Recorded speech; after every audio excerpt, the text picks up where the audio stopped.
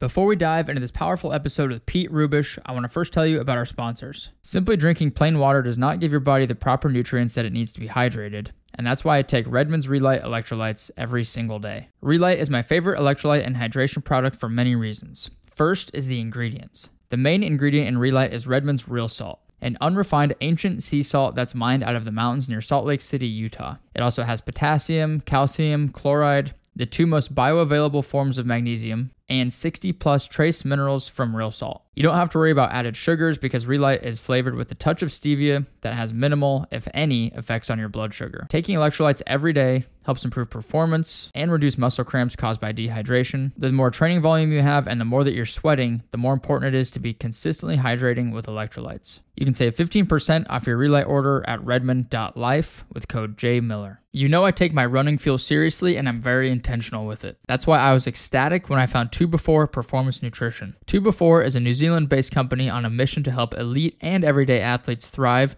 in their chosen sporting endeavors through the power of one smart berry, the New Zealand blackcurrant. You can say goodbye to synthetic stimulants, jitters, and crashes that often come with your typical pre-workout powders or gels, and say hello to natural plant-based pre-workout made from blackcurrant berries. Blackcurrants are science-backed and benefit-packed berries that have been proven to increase endurance, speed up muscle recovery, and strengthen immunity. I started incorporating 2 Before into my pre-run fueling routine before a hard speed workout or a long run, and I can truly feel the difference. I feel like I can sustain faster paces and push harder for longer during my workouts or races. It also helps speed up my recovery significantly. Use my code JMiller for $10 off your order at 2before.com. Welcome back to the podcast. I'm your host, Jeremy Miller. Every week, I chat with fascinating people from all walks of life in order to bring you knowledge, inspiration, and insight. If you enjoy the show, you can support it by subscribing, leaving a review, and sharing it with a friend. This is the Jeremy Miller Podcast. All right, Pete Rubish, so excited to have you on the podcast today, dude. How are you doing? Doing well. Just finished up a 5-mile run not long ago, so nothing too crazy. It was like 8:30 pace, but for me, that's really fast, so I'm happy with it. Got a lift in. It's been a good day. Trained some clients. All the things. That's awesome, man. Well, 8:30 pace for it. I'm assuming those are just easy miles. Like, that's pretty dang good. That's about where I'm at. Well, you're way faster than me, and it was supposed to be a little easier than that, but sometimes I get a little ahead of myself and push. It was supposed to be an easy run. I definitely pushed it a little more aggressively than I should have. But no, I'm just trying to get on your level because I've seen like your PR times and all that, and that's ridiculous. I mean, you did, wasn't it close to like a 120 half? And then you did, 250 marathon and just ridiculous times. I mean, that's kind of the level I'd like to get to someday. It's going to take a lot of work, but I look up to guys like you, just with crazy fast times like that, and you still have the muscle. So that's really cool for me to see. Well, I appreciate the kind words. But I mean, I've been doing it for longer than you, I think, because you're like just getting into running, right? Oh yeah. See, I'm super new to it. I've been doing it like 5 months. I know like it takes time to build up to that pace and get to a point where you're faster like that. So I respect the time investment that you have to put into it. It's just like with lifting. Lifting, you're not going to go from, a 400-pound deadlift to a 600-pound deadlift in a matter of months. It just takes time. So I know it's the same principle with running. I don't expect to get to those numbers or those times overnight or, even if they're ever there at all. But I still, like, you're a perfect example of someone who lifts and they have quite a bit of muscle still, and you are still out there killing it, which is cool to see for me. Because I want, to see examples of guys with a lot of muscle mass who are still running fast times. I don't want to just go out there and have like a normal run where I'm middle of the pack or whatever. I want to be fast. So I look up to people like you because your times are ridiculous. Well, dude, I will say like where you're at 5 months into your journey versus where I was at 5 months into my journey, you are so far ahead of where I was at. Like, I remember my first really 1 to 2 years of getting into running. I don't think I'd ever did a double digit run. I would basically just go out and try and run like a 1 mile PR every single day because I had no clue how to train properly, didn't know what I was doing. I was always hurt, like shin splints, plantar fasciitis, runner's knee, like everything you can think of. So I was just a wreck for the first couple of years.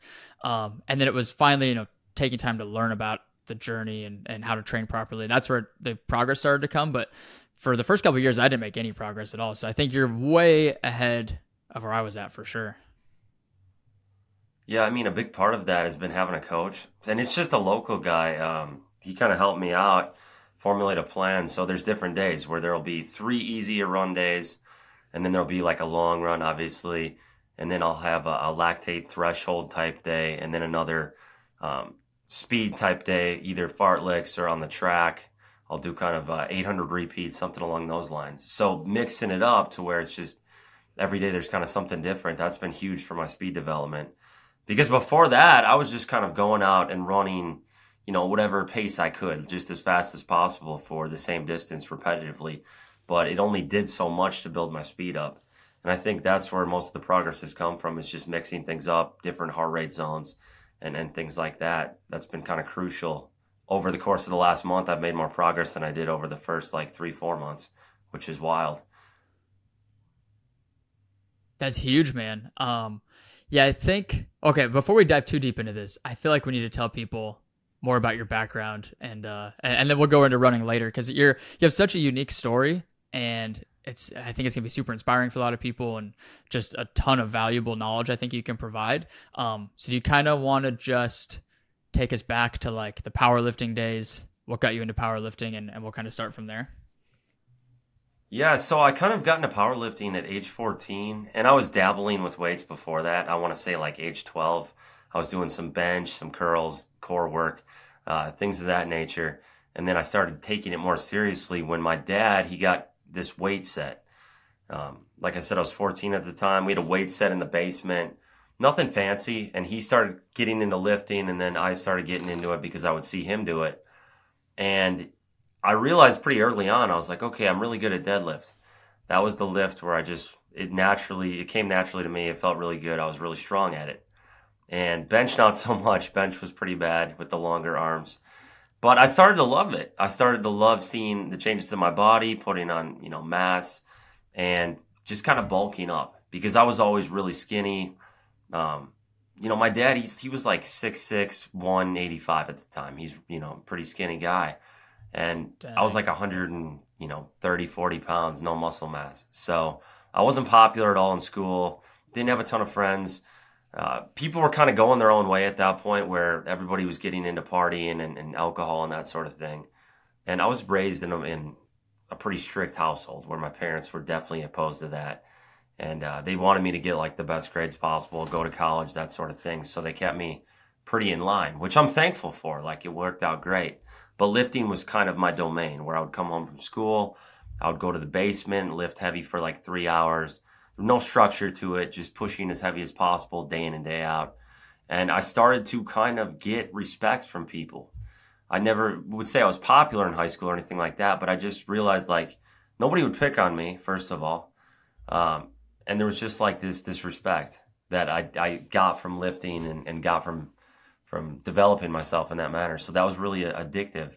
And I just kind of took it from there. I got to college, University of Wisconsin, and I met some people there who were into powerlifting. They kind of got me into the sport where I started competing at a young age. 17 years old was my first powerlifting meet.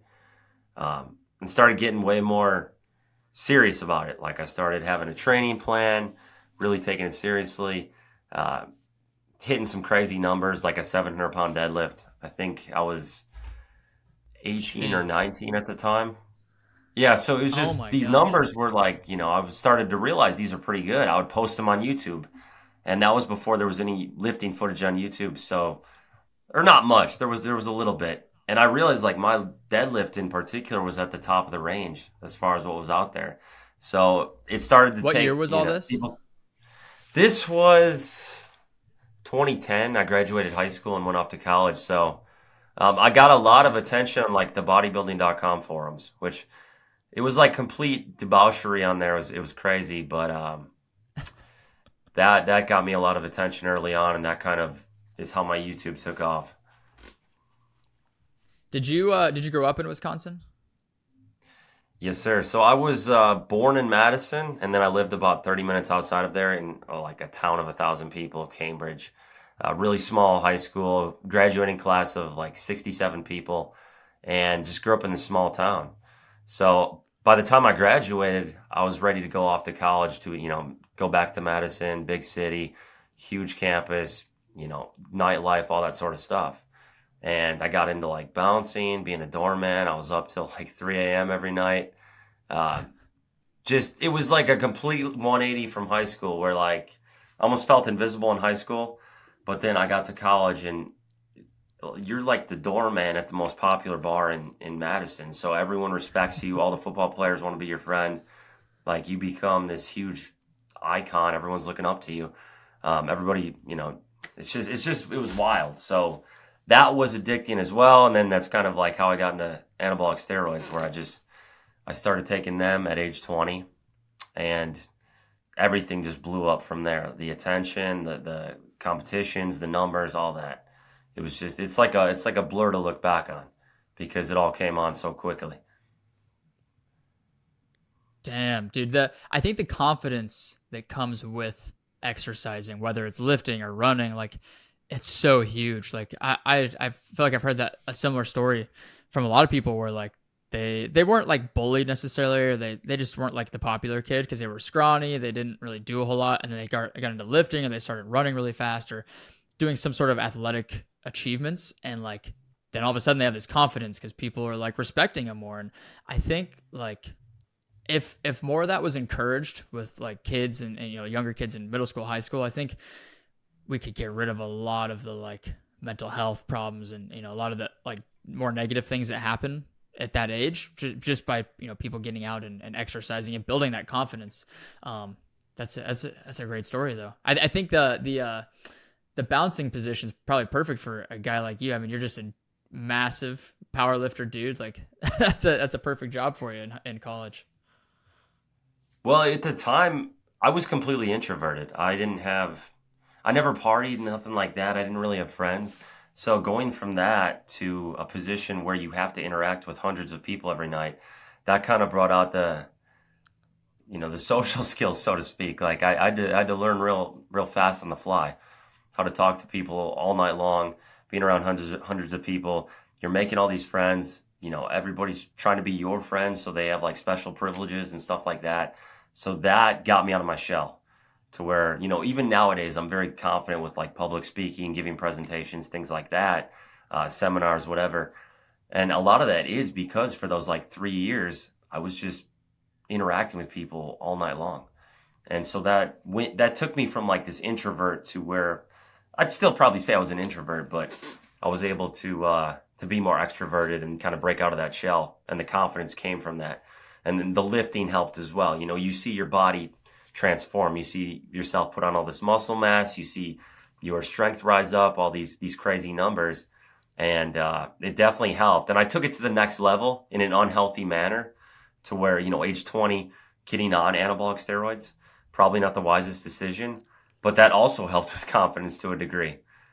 It also added to the intimidation factor of like being a doorman and that sort of thing, the whole look. So I got up to about 260 pounds at one point and hitting some crazy numbers.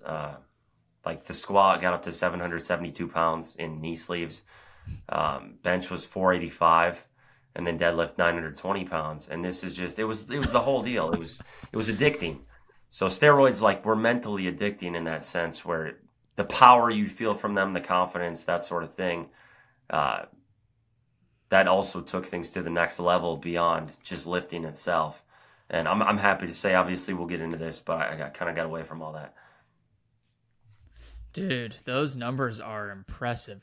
So you said 772 squat, 485-pound bench, 920-pound deadlift. Those are some insane numbers. Yeah, I mean, it was, and you can say like obviously a large part of that was steroids.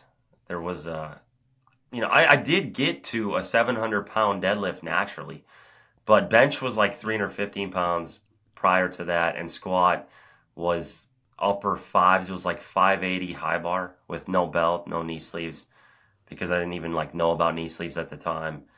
And I was pretty much, I like to go beltless a lot. So the squat and deadlifts were pretty respectable even before that, but it definitely took things to the next level. I never deny that. I never deny what it does for your physique or strength or anything like that. I never downplay it. I'm very open about it. So it was just a different time in my life, but I was into that for 9 years, and that definitely helped all the lifts. 9 years of steroids. What was like the peak of that like? Because I'm sure it's some like, did you feel good on a day-to-day basis? Like I have obviously never done steroids, and I don't really know many people who have personally, but like, does it make you feel good? Like, do you have a lot of energy? Like, what does that feel like? Yeah, it was so commonplace because the world I was in, as far as powerlifting, everybody was doing it. It wasn't a thing that was necessarily taboo at all, because you were around all these freakish lifters. Like, I was around guys who were way bigger than me, even, who were, the Lily Bridges. Like, they were monsters. They were huge. And guys like that. So the people I'd go against in competition, everybody was doing it. So it wasn't even out of the ordinary. We were all used to it. It just became our norm. Whereas now, I'm definitely not around it anywhere near as much. I've kind of gotten out of that whole, you know, powerlifting industry, so to speak. I'm kind of pivoting a little bit. But as far as how I felt, I mean, from a health standpoint, you don't necessarily feel the best because you've got the high blood pressure, you've got the sleep apnea all the time. So you could sleep 9 hours a night and you'd still feel not rested at all, because your neck size would literally get so big, you'd have so much muscle mass that you would have obstructive sleep apnea. So you're never feeling rested. You've always got the high blood pressure. Your blood work's always super out of whack. So as far as that, you don't feel healthy, but you feel like this, imposing figure everywhere you go, where people you command respect in a sense. People look at you like, wow, that guy's huge or whatever. And that part is addicting, no doubt about it. Like, that part, as far as feeling superhuman, that's an addicting feeling. Whereas now, like, I feel normal. I'm, 205 pounds. So it's like losing 50 pounds and all the muscle mass, a lot of it. And you just feel like normal. Nobody looks at you like that anymore, because you just have, you look like you work out. So that it was like a psychological thing more than anything, where it would give you this feeling of power. But I always felt, semi unhealthy. And then if I got like close to a competition where I had a meet coming up and I was really pushing the drugs at that point, I would feel like even more unhealthy, where I could feel really nauseous from the amount, or you would feel off, but you were also your strongest. So like, the stronger you'd get, the worse you'd almost feel. Interesting. Yeah, I wouldn't have expected that. I would have imagined, like, testosterone's through the roof, everything's all jacked up. Like, I feel like you'd have just energy all the time, but it doesn't sound like you would. No, I think it's a misconception where you'd almost always feel more lethargic because you're in this unhealthy state. There's probably this high degree of inflammation. So something like your C-reactive protein would be through the roof, which is the systemic inflammation biomarker. You would get checked on blood work. That would be through the roof. Your lipids, as far as your like cholesterol and now apolipoprotein B, that'd be something you would check. I know I'm kind of probably going down the rabbit hole of confusing people here, but this stuff would all be out of whack. All the health parameters you would look at, if you were to dive into them and kind of get a snapshot of how your health is, it would be a disaster. So you kind of ignore all that because you're in your 20s, you feel invincible, and you just want to be strong. And nowadays, I've seen a lot of guys in the industry, who have pushed it and ignored things like that. They get to their 30s, and, we're seeing it all the time, every year. Guys in the industry, not just powerlifting, but the fitness industry, are passing away. And this is just every year. Every year there's a couple big names, and we don't even see the people who aren't big names who passed away from this lifestyle.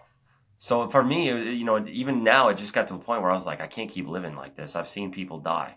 I've seen people die from this. I'm not going to ignore it. And that's kind of how I got on this other path.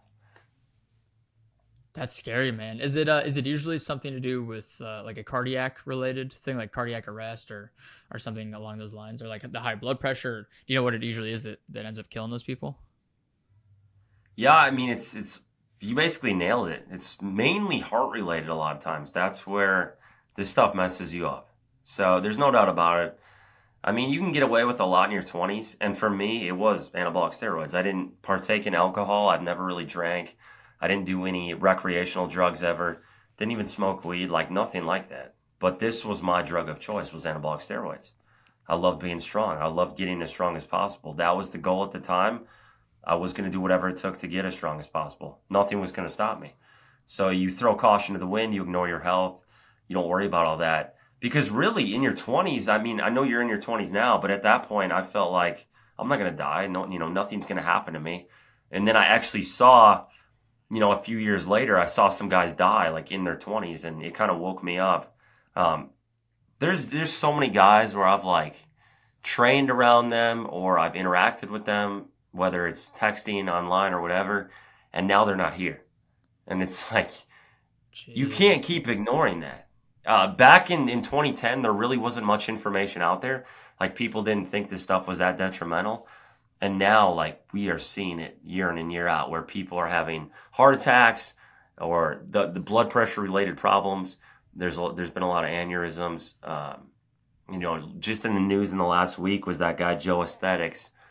I forget his name. He had 8 million Instagram followers, like a big bodybuilding scene guy, very shredded, and he passed away from an aneurysm, which it's like, it may or may not directly be attributed to that sort of stuff, but he was in the industry. He was in the same kind of stuff.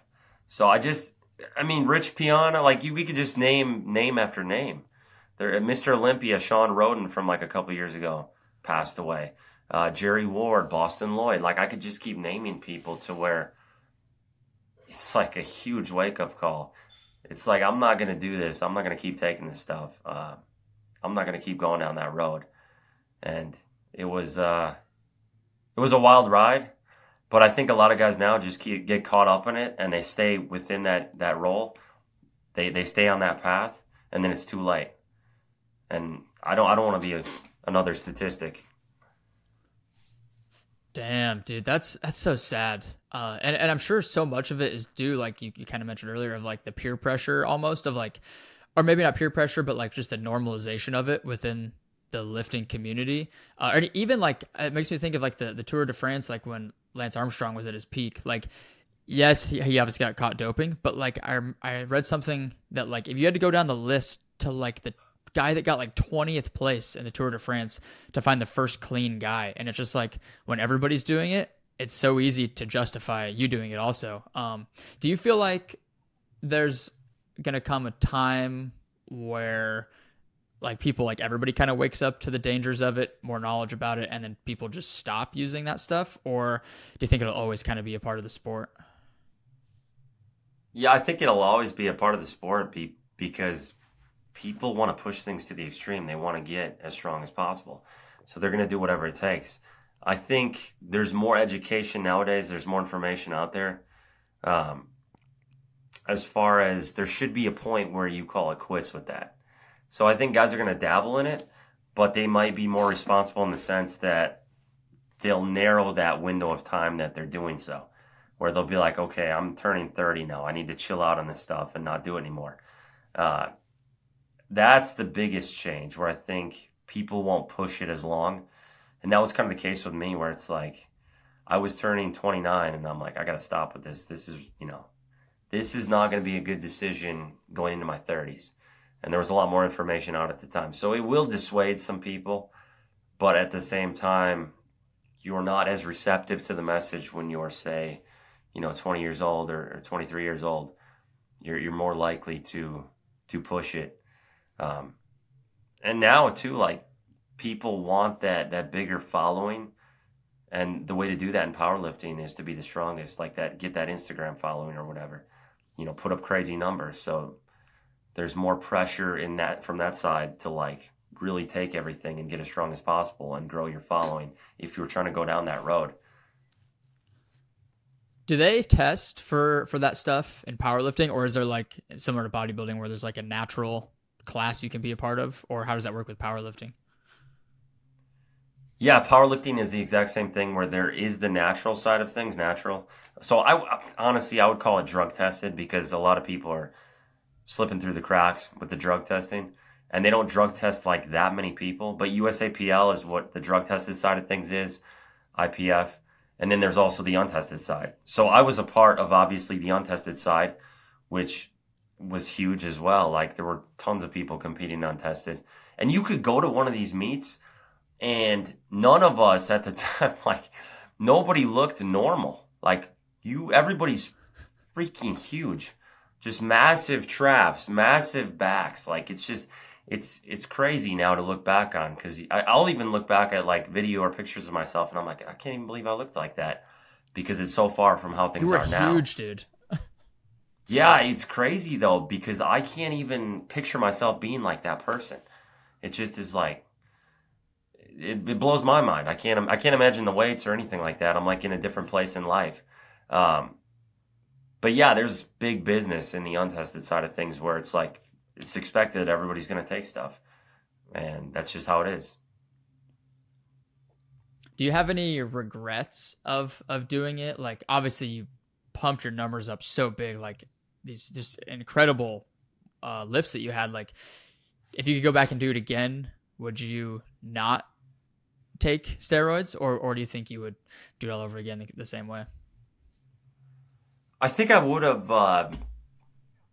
That's a tough question because I can't say that I wouldn't have taken them, but I would have gone about it in a much more responsible manner as far as dosing, when I started, what age, instead of starting at say age 20, wait a couple of years, not do as rough of compounds like trenbolone. Trenbolone's like the steroid that gets all the attention. It's ridiculous. It's where roid rage comes from, aggression, all that sort of stuff. And I probably wouldn't have done that as extensively, obviously. I would have gotten blood work over all those years on cycle to kind of see where things were at. So I can't say that I would have not done it, but I would have done it much more responsibly if that's a thing. I would have done it later in life, a little later, and for a shorter period of time, a smaller window. So there's things I would have done differently, but at the same time, it was a lot of where I'm at today is due to what I was doing when I was on it. Like the numbers I hit, the opportunities I had, getting flown to France a couple times to lift, getting flown all over the US to lift, all the opportunities, the animal cage, all that kind of stuff. I mean, I don't know if it would have been there had I not gone down that road. So there's not necessarily regrets, but I could have done it a lot better, a lot more efficiently, and a lot healthier. So. When you were doing it, did you have help from like a doctor or physician, or was it just like you buy it from a friend who might have had it, got a prescription, or how did that work? Yeah, it's like a whole underground industry. It's all black market for the most part. There's a lot better quality stuff out there now, but back then there's no doctor. I didn't anytime I'd go to a doctor, they'd look at me and I'd get some lecture about how I shouldn't be taking steroids, obviously, because they could just look at me and know what you're doing. And I just didn't want to hear it. I wasn't receptive to that message. I don't want to hear that when I'm trying to push things to an extreme level of strength. So there's no doctor involvement. It's just like, people who either know people or they're making it themselves at their house. They're ordering, like they order the raw powder from China, the raw powder form, and they'll make it.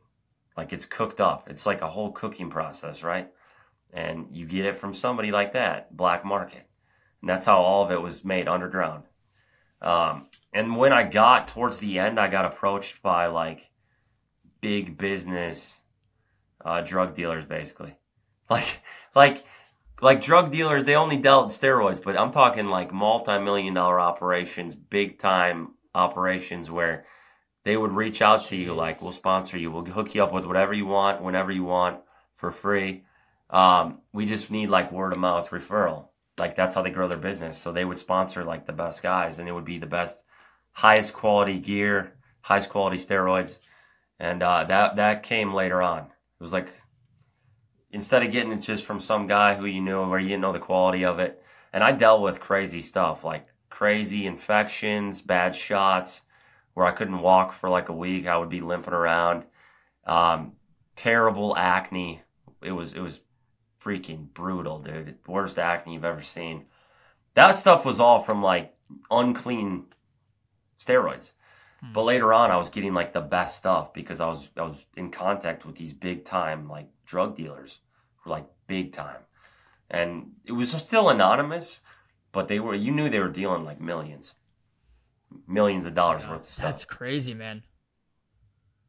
That's a whole, like you said, underground industry that like I've never heard of any of that. So it's fascinating, but it's like it's kind of scary at the same time that like there's all this shit happening. And people have access to that stuff. And it's similar, it reminds me of like the narcotic industry too. It's like all this stuff you buy off the streets, and like I don't think people are lacing steroids, but like, like you just don't know where it's coming from, or somebody's probably cooking it up in their basement or something, and like you inject the wrong shit on accident, like I don't know if that's common or not, but I'd always be worried about that. Dude, oh dude, I got a crazy story. Oh my god. All right. Well, the guy at the end where I was getting like we had the huge operation, his stuff I knew was amazing. Like I knew it was top quality, clean, the best stuff. And he got busted. He got taken down by the feds. Feds got him in Damn. December of 2020. Yeah, I think he went down December 2020, or maybe it was December Wow. 2021. I can't remember, but the feds got him, and he was dealing huge quantities. He had guys under him, so it's like a system where you're talking to the head guy. He's got guys running under him, cooking up. He's got a system in place. He had like ripped off the PayPal logo and made it like Juice Pal. It was hilarious. That was his brand. But yeah, it's freaking funny, man. It was great stuff. But a really nice guy too. Never knew who he was, but he was nice. Like you'd interact with him over encrypted emails. Uh, Mm. it's crazy. But no, like before that, there were, you wouldn't know exactly the quality or where it's coming from. So like that's how I would get these insane side effects. For me, the acne was awful. Like cystic acne is nasty, man. It was brutal. Had that bad shots where you get these infections. It was awful. And then one time, this is some crazy stuff. Like this guy sent me freaking, because people are always trying to send you stuff. If you get to a level where you're at like the top of the sport and you're one of the strongest, everybody's always trying to give you free stuff. So they would send me like Right. this one guy sent me free gear, bunch of steroids, and he included in a bag, like a Ziploc bag, he included some pills. And my I didn't know what I was doing, dude. So I didn't know what I was looking at. I'm like naive. I'm thinking these pills are the steroids Anadrol and Anavar. I'm thinking like it's just more oral steroids pill form. And so I took one of them. There were like probably six pills in the Oh bag. I took no. one of them. Freaking passed out, dude. Like passed out in my apartment. I'm alone. Don't remember anything. Woke up. So I don't even know how much time went by. Hours. And like at the time, my wife, my girlfriend at the time, she had like come to my apartment, knocked on my door. I never heard anything. I was completely out of it. Just woke up like however many hours had passed, didn't know what happened. So like I started to piece it together and I'm like, these are not steroids. Like they threw some drugs in. I don't know what they were like. They're trying to like give me sampler packs of rec drugs. And I didn't know what the heck I took. My God. This is my suspicion now. I've thought about this for a long time because I passed out so hard. I think it was in what the heck is that called? A Xanax laced with fentanyl. So I think that's what was going on with that. I literally think it was a fake um, street Xanax that had fentanyl in it. I swear on my life. Oh So my God. I scared I literally was like, dude, I was this close to dying. Holy crap. Because I kid you not, I almost took like three of them at once because I was like thinking they're steroids and you just take a massive amount. At the time, you just take a bunch. And some of the other, I know in hindsight, some of the other drugs in there were ecstasy. It was MDMA. So it was MDMA and it was street Xanax, which probably had fentanyl. And that's why I think I just blacked out. Like 30 minutes after I took it, I don't remember anything. So I was 250, 60 pounds at the time. So that might have saved me to where it was like not as Yeah. much for my body weight. But dude, if I would have taken all of it, I would have been dead. And like I realized this. I was like, holy crap, I got to be way more careful.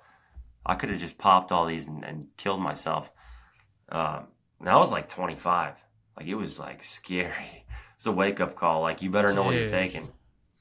Yeah, crazy. that's wild, man. That's that's such a crazy world, man. That's I don't even know what to say to that. That's I mean, I'm glad you're here now. I'm glad you didn't take the three pills like you planned on. That's scary though, man. I mean, it's just that whole world of drugs and getting all this shit from people you don't really know. Like you just can't trust anything really.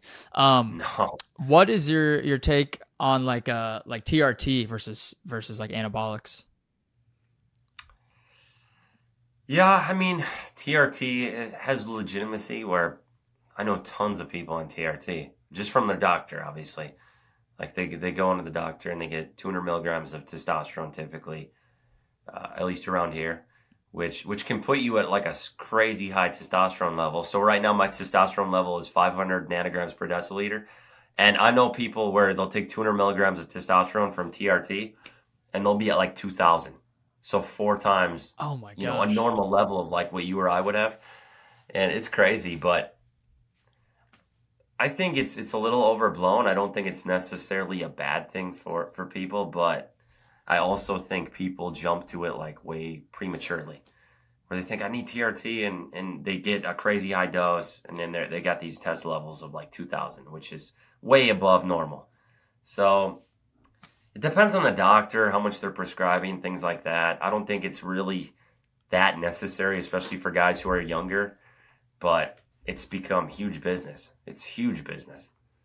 That's why we see it all the time. Yeah, it seems like more people are taking it like when they're like in their late 30s, 40s, like when their natural T starts to dip down. And that's where you see like a 50-year-old dude that's just absolutely shredded to pieces. At least from my knowledge, it's usually TRT. What was that process like of getting off of the steroids? Like, did you have like withdrawals of any kind? Did you like lose your strength really quickly? Like, what did that whole process look like? Yeah, it was tough. I mean, I'd say it took about 2 years to kind of get back to normal as far as how my body felt, the hormones and all that sort of thing, because it's been about 2.5 years now. So I came off in November of 2020, and it was a lot of ups and downs. It was a roller coaster. Lost all my strength, more or less. All my numbers dipped down to nothing, just lost it all. And it was tough mentally just to get that much weaker, see all your muscle kind of shrink away and feel off and have no libido and all that sort of thing. It was tough. Um, and that's why a lot of people won't do it, because it's not this smooth process where you're like, okay, I'm going to come off everything and then in 6 months I'll be feeling good. It's like you're going to not feel right for years. It's going to take a year or two to get back to where you feel normal. And I didn't feel depressed necessarily. Um, I didn't feel, like I didn't have energy in my day to day. It wasn't like that. Like I still felt like I had energy to get my work done and all that, but the strength was gone. I'd go in the gym, I'd get sore from doing one set. I could do one set of deadlift and I'd be completely shot. I'd be so sore I couldn't do anything else. Wow. Um, Psychologically, like losing your sense of identity, because that's what everybody's always known you for and complimented you for and all that sort of thing. That's what you've grown your following with. That's tough. That was tough to lose it all, as far as this is what people know me for and I'm just not doing it anymore. That's still kind of a pivoting process where it's hard, because everyone who came up with me knew me from that, and now my numbers aren't at that point where they're that impressive. So people aren't, it's like having to find an entire new viewership base. So it's tough. It's tough in a lot of ways. I mean, that's how I make a living. I coach people on how to get stronger. And it's a whole process. It's been a whole process, which is why you like almost never see anyone do it. They'll either stay on TRT, where you can maintain that size and muscle mass and kind of do so in a healthier manner. But coming completely off, not TRT, nothing, it's not done, because it is such a long process and it wears on you. So now 2.5 years later, I feel awesome. My blood work is great. My health is great. I look, um, I'm about to be 32 years old in a month, and I look younger than I did when I was like 23, which is crazy because the steroids have that profound of an effect where your skin is not healthy. Mm. They age you, they age your organs, all that sort of stuff. So I'm hoping I've reversed a lot of that. Like my biomarkers are really, really good, but it's wild. It's wild how much that stuff ages you. That's crazy, man. I mean, where it turns into like, because that stuff was such a big part of your identity, these huge lifts and just being massive, like where you had to make a health decision, but then it ultimately kind of became like a business decision. It's like, do I want my business to suffer and I just continue down this path of like having negative effects on my health? Or do I like, make this decision to, be around for my family longer and risk maybe losing some business? That's a really hard decision to make. Yes, and that's exactly how it's been. Where I got to a point I was like, I have to make the decision for myself. I'm like, I could keep going the way I'm going with powerlifting and being huge and all that, but it might kill me. So what's the point of that? And really, the decision, the catalyst for coming off everything was having a kid. I wanted to have a child, and it's not gonna happen. I mean, it can happen. People have had kids with no fertility, essentially, with their FSH and LH completely shut down. Their all that sort of stuff. You can still have a kid. All it takes is one, right? But it's very unlikely. So I came off to have a kid. 7 months after coming off, my wife was pregnant, so we made it happen. I now have like a 15-month-old daughter, and I just stayed off after that. From a health standpoint, I was like, I'm going to stay off. I don't want to kill myself with this stuff. And it's been tough with business. I still do well, but as far as like my following, definitely taking a hit.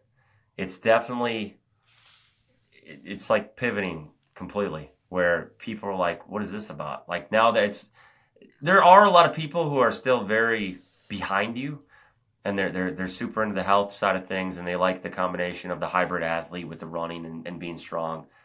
But there's a lot of people who are like not about it. They just want to see you as strong as possible. They're not into this. So it's funny because you'll see like Instagram followers going down still, but YouTube actually grows. But it'll get to a point where it stabilizes, obviously, and then it might take off again. But it's been interesting to see the demographic shift and all that sort of thing. But at the end of the day, it's like I want to be around for a while. I want to be healthy. I want to thrive. I want to be here for my daughter, my wife. So I had to make that call where I had to look at things from a long-term growth standpoint as opposed to the short term. It's like I might take a hit short term as far as business, as far as growth, but it's going to pay off in the long term, and I can pivot to a new audience. Yeah, I think that transition period, any transition or change in life is so hard, and it's so challenging to go through that. And like you said, it's like, do I sacrifice the short term for the long term? And I think that's how most decisions should be made. And I think too, like when it comes to social media, like obviously you built a big following from posting these just massive lifts, showing how you're getting stronger and lifting more. But like there's an audience for everything, in my opinion. Like there's an audience for people who lift heavy. There's an audience for people who run fast or who run far, or there's a combo of both. Like I think that like you said, you might lose some followers or some of that engagement in the short term, but like as you just keep being your genuine self, showing your journey and like how you're transitioning. I think just being open and authentic with that. Like, I mean, I was attracted to you because like I heard you had a cool story. You had like did this whole powerlifting journey with steroids, and then you had to transition out of it, and now you're getting more into running. Like, I think that'll resonate with so many people. And I think it's just a matter of time of like acquiring those new people and that new audience, and just letting people find out who you are from a new perspective. So I think, again, it's just a short-term versus long-term decisions. Yeah, I mean, now where my passion is at, truthfully, it's not in having the most massive lifts possible or being as big as possible. It's my passion, like what gets me up is, some of these bucket list goals I've had from running, or as far as running, that I had 15 years ago, and achieving certain times in like the marathon, half marathon, that sort of thing, and being as healthy as possible. That's the cool thing with running. Running ties directly into health. So the faster you get, the better shape you get in, the better your health is. I mean, Peter Attia, he's been talking about this for the last 2 years, where he's been hyping up VO2 max like crazy. As VO2 max is like, he's always talking about the number one thing that tells you how healthy you are. So he's always like, you got to achieve the highest VO2 max possible, and you're going to be the lowest risk possible for all-cause mortality. Where having an elite VO2 max, he said, lowers your all-cause mortality from heart disease, metabolic disease, cancer, all that sort of stuff 5 times. And so it's kind of cool where it's like, I can become healthier and get as healthy as possible while getting faster. So it's almost like the faster I get with running, the better shape I get in, the lower body fat, I'm going to be healthier. And I've seen it. I got blood work done in April, and I was like 222 pounds at the time. Now I'm 205 pounds. So I'm actually going to get some more blood work coming up here this month. Yeah, and so I've lost, since I started running, 38 pounds. But the blood work at 222 pounds even was way better. And this was after, I'd say, roughly 2 months of running. And my fasted insulin was like the lowest possible. So that basically means your insulin sensitivity, which is what you want, was as high as possible. So insulin resistance is what kills you. That's metabolic disease, diabetes, that sort of thing. Think of it like that. Insulin resistance leads to diabetes and a whole host of other problems. Insulin sensitivity is what you want. You want to be as insulin sensitive as possible. So you want your insulin number on a blood panel to be as low as possible. And mine was just like stupid low. You couldn't even get it any lower. And that I credit 100% to running. My another one we'll look at, it's called apolipoprotein B. And it is basically the new version of cholesterol. It's the new biomarker they look at. It has a much greater predictor as far as heart disease, heart attacks, that sort of thing. It's way more important than LDL and HDL. That is kind of outdated now. HDL and LDL, they found, doesn't actually predict that accurately the kind of shape your heart's in or your chance of heart disease. So they look at apolipoprotein B now, and you can get these checked very cheap. It's literally like $15 test. And that is a much greater predictor of heart health. And mine was also super low. I was at 85. Really good number without any medication. I'm not on any medication. I take natural supplements, vitamins, and such.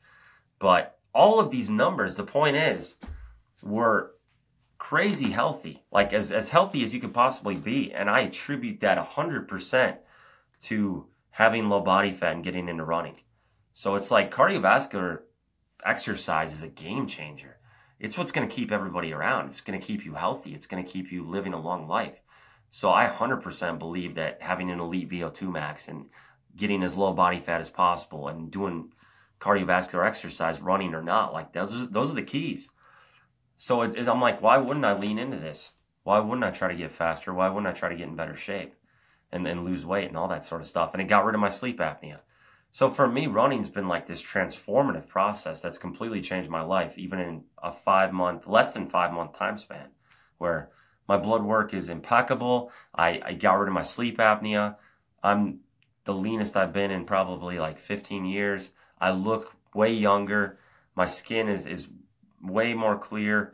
So it's like, I attribute this all to running. That's what I love about it. It just transforms your health. And I still lift, obviously, but it's like, I'm so blown away by how much running has done for my health. Blown away. Damn. Well, if anybody listening to this wasn't sold on running yet, I think you just sold them on it. That was good, man. I think one question I had while you're talking is like, did you do any sort of cardio when you were doing powerlifting, or was like 5 months ago when you first got into running, was that like really your first experience at cardio? Yeah, that was it. I never did cardio. That whole time, I never did cardio. I mean, I had the background to where when I was 15 years old, just to kind of do it, I trained for 5 months for a marathon. I ran a 4:24, very slow. But after that, there was no cardio. I would say that's slow. Yeah, see, by my standards now, I'm like, okay, that's not great. But, since then, like the last 15 years after that, zero cardio. So that's where I basically went, a decade with sleep apnea. I went with high blood pressure, with everything being in an unhealthy state. So now it's kind of like an overcompensation effect where I'm like, I need to get as healthy as possible. And I've become obsessed with getting my body fat as low as possible. I'm going to get it checked actually in like the next week or so as well. Going to try to get a pretty accurate picture. I have a guess of where it's at, but I want to know for sure. And get the blood work. I'm always looking at that. I'm completely obsessed with health now, fascinated by it. I've learned from some very knowledgeable people who kind of took me under their wing, taught me everything. I'm very well versed in like blood work, biomarkers, that sort of thing. And it's almost like a different kind of personal record PR for me, where it used to be like, okay, I'm going to hit a heavier lift, a PR on my lift. Now it's like I got to get my blood work to where it's like a PR where it's as dialed in as possible so that I know I'm in like a healthy range. And that's become kind of a new obsession. So it all ties together. It's where it's like I'm crossing off bucket list things with running. I'm getting in better shape. I'm still lifting. I'm just not anywhere near as strong, but I'm still trying to maintain my strength. That's still kind of the foundation. The pursuit of strength never goes away. But instead of chasing, say, like a 500-pound bench, it's like, okay, I'm going to work really hard to try to get like a 350 bench. And now I'm at 315. 315 is like hard, but I want to get to 350. We'll see if that's possible. So it's numbers that are a lot more attainable for, everybody, because you can relate to it. You don't need steroids. I'm not on testosterone. Right. I take vitamin D, vitamin K2, vitamin B complex, iron bisglycinate, and then I take vitamin C in the form of camu camu. But that's it. Those are the supplements, like vitamins, apple cider vinegar. So it's a lot more relatable, though, I think, for people to be like, okay, I can be healthy. I can have a pretty good physique. 315 bench, it's a high number, but it's not crazy. It's not outlandish. It's not something unattainable. And I think that's going to resonate better with people than seeing like a 500-pound bench where it's like, well, yeah, but you're obviously juicing and, not in a healthy state. So that's kind of cool, where I think in that way it might help the following long term because it is more relatable. Yeah, I feel like that obsession too with like your metabolic numbers rather than like a weight in the gym or a time running. Like those are good benchmarks as well, but like that pursuit of like always keeping your body in optimal condition is going to be, I think, way better because like it's so much more subjective. Like I could see you do a 315 bench and then I could try for years and years and years and never get there because of, genetic limitations or something. And it's like, then I'm going to be mad at myself and, have a lot of negative thoughts because I'm like, oh, I'll never be as good as Pete at bench. But like, instead, if you compare yourself to your own self and like, looking at your numbers, and that's also going to force you to just optimize everything instead of like, it's going to be hyper focused on something usually, but like not hyper focused on just bench press, but like, am I sleeping well? Am I like doing cardio? Am I eating well? All these other things that would go into actual metabolic health too. So I think that's like what I've never thought about it that way, but I think that's one of the best obsessions you could have when it comes to health. Yeah, it's just this balance of I want to still be strong and with mainly a focus on bench and deadlift. Those are the two lifts that I want to be as high as possible. I don't even care about squat anymore. And I want to be faster. I want to get faster. I have goal times for, different distances racing wise. And then I want my blood work to be as good as possible. So those are kind of all the focuses I'm trying to blend together. And, I have the same thing. I'll look at times you're hitting and other guys, and I'm like, man, I can't even fathom that. 250 marathons, like this is crazy to me. So I think it is tough to somewhat be like keeping the comparison at bay and just trying to improve on your own times and your own strength numbers and all that. But it is good to have people you look up to for motivation, like I do with Right. you and your running. It's just like crazy speed. I can't imagine, but I don't let it discourage me. I'm just like, wow, that's really cool. And it kind of motivates you. Exactly. Yeah. Using the comparison to others, like in a positive way of like, oh, I want to get there someday. Not like looking at it, from a negative light of, oh, I'm not as good as this person. So I think, yeah, it's a good way of looking at it. What was that experience like, or that kind of journey like when you first got into running? Like, was it challenging going from like Because I mean, obviously, powerlifting is so different from running. So what was that journey like getting into running? Yeah, it was tough because back in February, I was 240 pounds. So I remember the first time I just tried a mile on the treadmill and I was dying. I didn't have any incline on the treadmill and it was like 13 minutes or so. I don't know, something like that. And I was just dying. I was out of breath. And I trained on the treadmill for like the first 2 months. And I would only do like 2, 3 miles a day. Um, and it just, the weight started to kind of come off gradually. And then I finally built up some confidence where I was like, all right, I'm going to try going outside. And I battled shin splints that were just crippling for about 4 months, the first 4 months, because I was heavy. I had zero foundation. And that really made things difficult. I was wearing worn out shoes. I put like 600 miles on one pair of shoes, and that didn't help. And just these things like that. So it kicked my butt like early on. Um, and you looking back now, even looking back at like February and March, I'm like, wow, I've come really far. The only downside now is that the humidity and dew point and all that is insane, which makes it harder to run. Yeah. But the speed is way better at 205 pounds. You know, I've gotten down actually one day I hit 200 pounds, which was like crazy for me. Because I was like, I haven't been 200 pounds since high school. So that was pretty cool. But losing the body weight has been a huge thing. That's been a huge key. That's really helped the running process. Has do you know? I know you track like body fat percentage and like your muscle index. Like, is that 30 plus pounds that you've lost? Is that pure? Obviously, it's not gonna be pure fat, but is it mostly fat, or have you lost quite a bit of muscle too?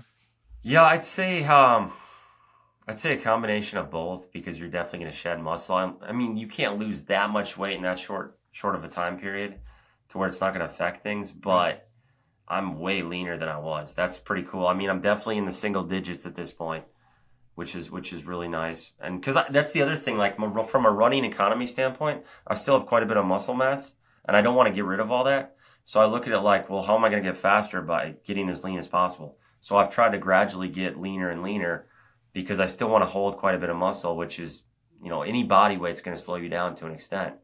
Um, but I've definitely, like, my lifts have fallen off. Even off steroids, I was benching 390 pounds at 240, and now it's 315. And, like, deadlift was 705, and it got down to, like, 630. And then I tried 650 and, like, injured my back a month ago. But it's still good numbers, but it's still a huge drop-off. So it's a little bit of both. I'd say it's more fat than muscle, but you're going to lose both. Yeah, I think it's like, do you want to be great at one thing, or do you want to be like pretty good at several things or multiple things? And so I think that's kind of what you have to ask yourself is like, like, do I want to like thrive in lifting, or do I want to thrive in running, or do I want to be like decent at both? And I think it sounds like following that hybrid style is be decent at both and be able to go into the gym and lift pretty heavy and then still go run and be able to run pretty quickly as well. And the way I like to look at muscle and like body weight when it comes to running is like functional body mass versus non-functional body mass as it pertains to running. So it's like, yes, being lighter will make you faster. It's like, look at an elite marathon runner, like they're skin and bones basically, but they all strength train still and they're still strong. It's just like they've gotten rid of all of that non-functional body mass. The first thing to go is going to be fat, obviously. And then next is like, you don't really need a lot of upper body muscle for running. I mean, if you want the aesthetics or if you want to still be strong in those areas, but like, again, you just have to ask yourself, like, what are my ultimate goals? Like, am I trying to run a 230 marathon? Then yeah, you're probably going to have to lose a little bit of muscle, unfortunately. But, I don't know. I mean, there's people out there like Patrick Cutter. I don't know if you're familiar with him. I'm sure you'd love him if you don't know him yet, but I think he's close to 200, maybe like 190, and he's just jacked. And I think he runs like a 233, 234 marathon. Like it's nuts, man. There are definitely anomalies out there, people like that who can be big, have a lot of muscle and still just move their body. And the thing I'm starting to find out too, personally, is like, it just takes time. Like Patrick, I think he's done like over 20 marathons or something. So he's been doing it for years and years. And it's like your body, just like anything, it just takes time for it to acclimate to whatever style of training you're trying to do. Yeah, I think there was a guy who did Boston with you. you talked to him at some point. I think he's over in like New York. The guy who did construction, and he's like 205. He's like 205 pounds. Oh, Frankie. Yeah, that guy is 205 pounds body weight, pretty jacked, and he's doing like a 3 hour marathon. It's like, wow, Yep. holy cats. So it can be done. Um, it's just cool to see because I'm 205 pounds now. So it's like, wow, this guy's the same weight, and he's pulling a sub 3 uh, marathon, which that's crazy to me. That's crazy speed, but it shows it can be done. Right.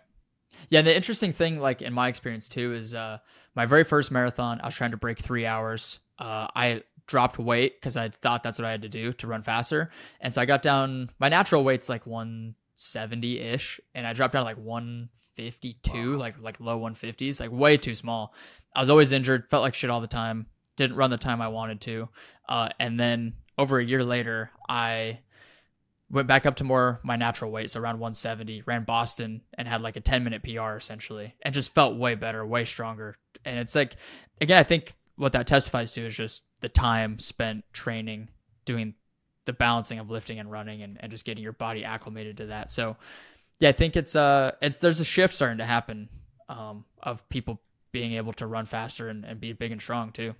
I think for the longest time, people just didn't know it was possible, and now there's been definitive proof. We've seen enough people do it who have a lot of muscle mass to where it's like, okay, you can have quite a bit of muscle mass and still have pretty good times. I mean, I know your goal is the 245, which is just insane. Like that's got to come out to about a 6:15 pace. Yeah, it's just, I mean, I can't even. I couldn't imagine running that for like 3 miles, and you're just, I don't know. That's crazy. That's just another level. But I know you've built up to it, so I get that. That's part of the game. Yeah, dude. I mean, it's just like, you're not going to get into powerlifting and 6 months later, hit a 900-pound deadlift. It takes a decade of working at it. So it's the same thing. It's, just takes time. I do want to ask you like some like comparison questions between like the running community and the powerlifting community. Now that you've gotten into the running community more, are there any similarities or differences between the communities? I think the powerlifting community, I mean, it was a lot more. At least what I was in, it was more cutthroat in the sense where it was like everybody was on anabolics and that sort of thing, and very intense. But it's weird because I haven't like integrated into the running community that much where I'm for me it's even like a very, I know you're really good with this as far as integrating everybody, going on group runs and that, but I'm very much like a loner as far as it. I go run by myself, and I post about it, but it's a different, more health conscious group, obviously. It's but I can't say I'm that deep into it. Like I'm still very new to it. I'm just scratching the surface of it. But obviously I feel like people are more health conscious. They're trying to take care of themselves. Whereas with strength and powerlifting, it's a lot of just whatever it takes. And every man for himself kind of thing. So Interesting. Yeah, I mean, yeah, I mean, I can't say it because I've been in the lifting world very much, but I can definitely sense that. Like running, it's I don't know, it's a different type of people or a different type of person that runs, obviously, and I don't know. I think that it's more like, or the running community is just like, it's very encouraging and welcoming. I feel like, I don't know how it is with powerlifting, but I feel like with running, it's just like super open, I guess. Like doesn't matter what you look like, how fast you run, any of that stuff. People are willing to like let you in and come run with them, and it's like, oh, we're all runners, we're all suffering, we're all doing the same thing. I don't know. That's my experience with it, at least. do you like running more with people or by yourself? I used to hate running with people because I think it was my ego probably of like, oh, I want to run my pace, do my thing. I don't care what other people are doing. And then over time, I think what shifted a lot of it was like, I learned it doesn't really matter how fast you're running for like 80% of your time that you're running. It's just like, as long as you're getting the miles in. And so that was a good shift to to like, okay, I can let go of my ego and just like go run with people and have fun. And two, it's like we basically quit drinking. And a lot of drinking obviously comes with like the social aspect. And like, if you want to see friends and go out and do stuff and be with people, you kind of have to go drink or go to a bar or a restaurant or whatever. And I feel like with running, you get that same thing where you can go to a group run, you can go and hang out with people, socialize, but you don't have to drink. And you're just there to, you get a workout in, you get to be healthier, and you get to socialize. Yeah, that makes sense. I could definitely see that being a thing. I'll sometimes run with my coach, but it's not 90% of the runs are by myself. And then sometimes like the other day on my long run, I was just ended up running the same pace as this other guy. So he had earbuds in, we didn't even talk, but it was like a mutual thing. We're just like, all right, we're pretty much running the same pace. Like no talking, but like he gave me at the end like a fist bump. I kept going, but it was funny because it just worked out. Like we were literally at the exact same pace. I'm like, all right. And so that was kind of cool. That's so cool. I think another thing too I like about running, it like allows me to feel like I can justify eating some bad food. It's because I like to eat. I like to eat good food. I like to eat pizza and everything, ice cream, all that stuff. So after I've run a lot, I'm like, okay, I can definitely justify this more. Without it, you just kind of get huge. You blow up back up to 240, but I kind of stay in a good weight range now, and I can go home at the end of the day after 20,000 steps for that day or whatever, and I'm like, all right, I can justify eating this because I love food. That's one thing that's never going to change. Yeah, I mean, you're burning so many calories that like it's okay, and you have to get in some sort of calories that like once or twice a week, just go and binge, and it's gonna be okay. It's all about moderation, I think. What races are you training for right now? So the main focus, I'm doing roughly 40, 45 miles a week, and November 10th, I've got a half marathon. So obviously I could run a half marathon distance, no problem right now, but I want to hit a specific time. So the goal is sub 140, comes out to like 7:37 pace. And it's the Secret City Oak Ridge Half Marathon here, my hometown race. So that's kind of the focus right now, where I'm just trying to build up the speed mainly. So I'm not logging crazy miles, but I'm trying to gradually get faster for that race. And then after that, there's going to be a good, I think it'll be roughly 5-month break, where I will have April 7th, the Knoxville Marathon. So this will be my first go at a marathon in like 17 years. And I want to do about sub 320 for that. That'll be about 14 months of training down, and I'm going to just keep hammering away. And that'll be, those will be the main ones. And then, we got something maybe up our sleeve after that. But I've got something in mind, big bucket list thing that I've been thinking about for a long time, years in fact. But I don't really want to let the cat out of the bag now. Especially until I've signed up for this set event. We've talked a little bit, but I've got some ultra plans and things of that nature where I'll kind of let speed go at that point and just start blasting high mileage. But ultra running has always interested me. It's always been an interest where when I was a teenager, I was like subscribed to Ultra Running magazine. Like I would get it every month. I would follow Anton Krupicka. Oh, wow. I remember I figured out, I first learned of Goggins in like 2008 or 9 when he wasn't even like famous at all. Like I knew about him. Yeah. I got into it when Dean Karnazes came out with Ultra Marathon Man, read all that, became obsessed with Western States, Badwater, all that sort of stuff. Was like a huge fan. So even though I wasn't doing it, I was like a massive fan of it. And I've always thought, I'm like, I gotta try some of this. Like at some point in my life, like the bucket list thing, I'm like, I gotta do this. So I'm kind of looking into it. So I'm really building up like that base now of fitness, where I'm almost trying to build a speed base first and kind of knock out some shorter distances in pretty decent times. And then I want to let the speed go. Not as much of a focus, obviously. Start logging miles and cross some stuff off. We'll see. Dang, dude, you're leaving the people hanging on it. I love it. Yeah, no, I know you've been big into ultra running. You've kind of gotten into it as well. And I think what blew my mind is, I feel like I have a healthy respect for what it takes. And I don't think you fully understand what it takes till you're out there. Like you can understand going in like this is going to be the hardest thing I've ever done. Whether that's like a 50-mile distance or 100 or whatever. But until you actually are out there and you really realize. But one thing that you put out there that was like mind blowing to me is for your 52 miler this year, you went 100,000 steps. I was like, holy crap. That was eye opening to where the scale of it became real, where I was like, this is insane. 100,000 steps is 52 miles. That's insane. And that's on a very tough course. Like you did one of the toughest courses in ultra running. I think it would easily, be up there. And that blew my mind. That was your footage is crazy too. I love the footage from that race. Crazy footage.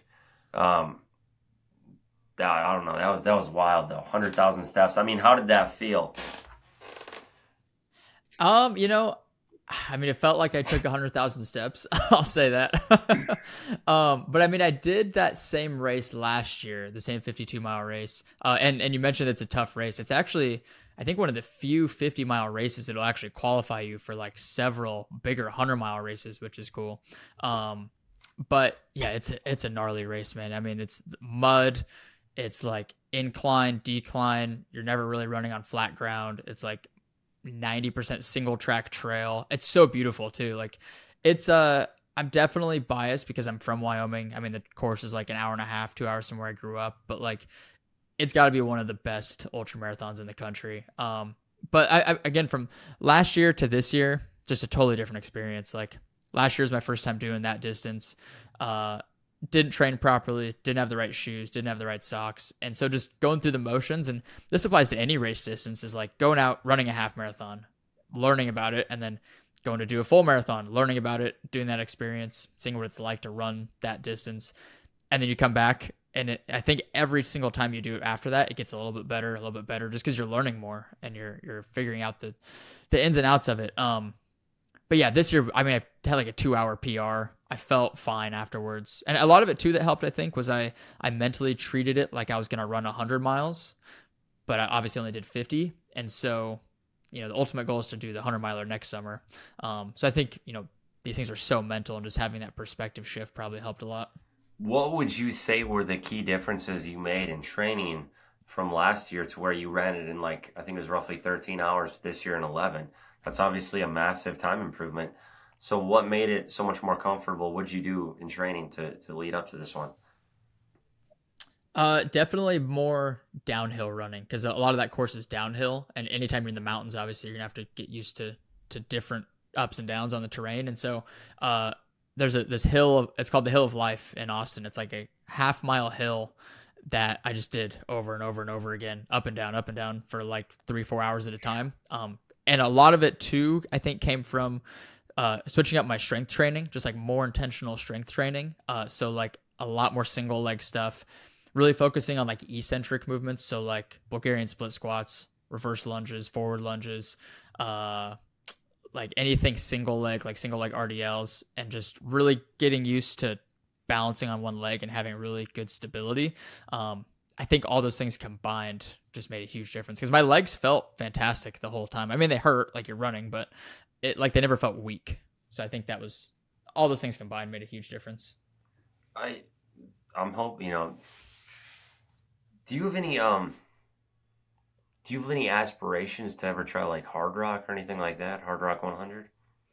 You thought about that? Oh, definitely. Yeah. Bighorn is a hard rock qualifier. So it's also a Western States qualifier, which is cool. And those are definitely two races I want to do. So the idea is to do Bighorn next summer, and then eventually Western States, eventually Hard Rock. I don't know where I'd go from there, but yeah, dude, it's incredible. I think it's so cool that you knew, Goggins and Anton and all these people decades ago before anybody else knew who they were, and you weren't even in the ultra running space. That was like when ultra running was first kind of getting popular, which is really cool. Yeah, like Carl Meltzer, all these guys. I was like a big fan. Like it was kind of when powerlifting was more underground too. It wasn't as mainstream, and I loved it. I was following all these races because the original races were like You had Western States. Bighorn was one of the originals. You had Hard Rock, Leadville, Wasatch, Bear 100. Like, I know all these. Like, so they have a lot of prestige in my brain where I'm like, these are the main ones,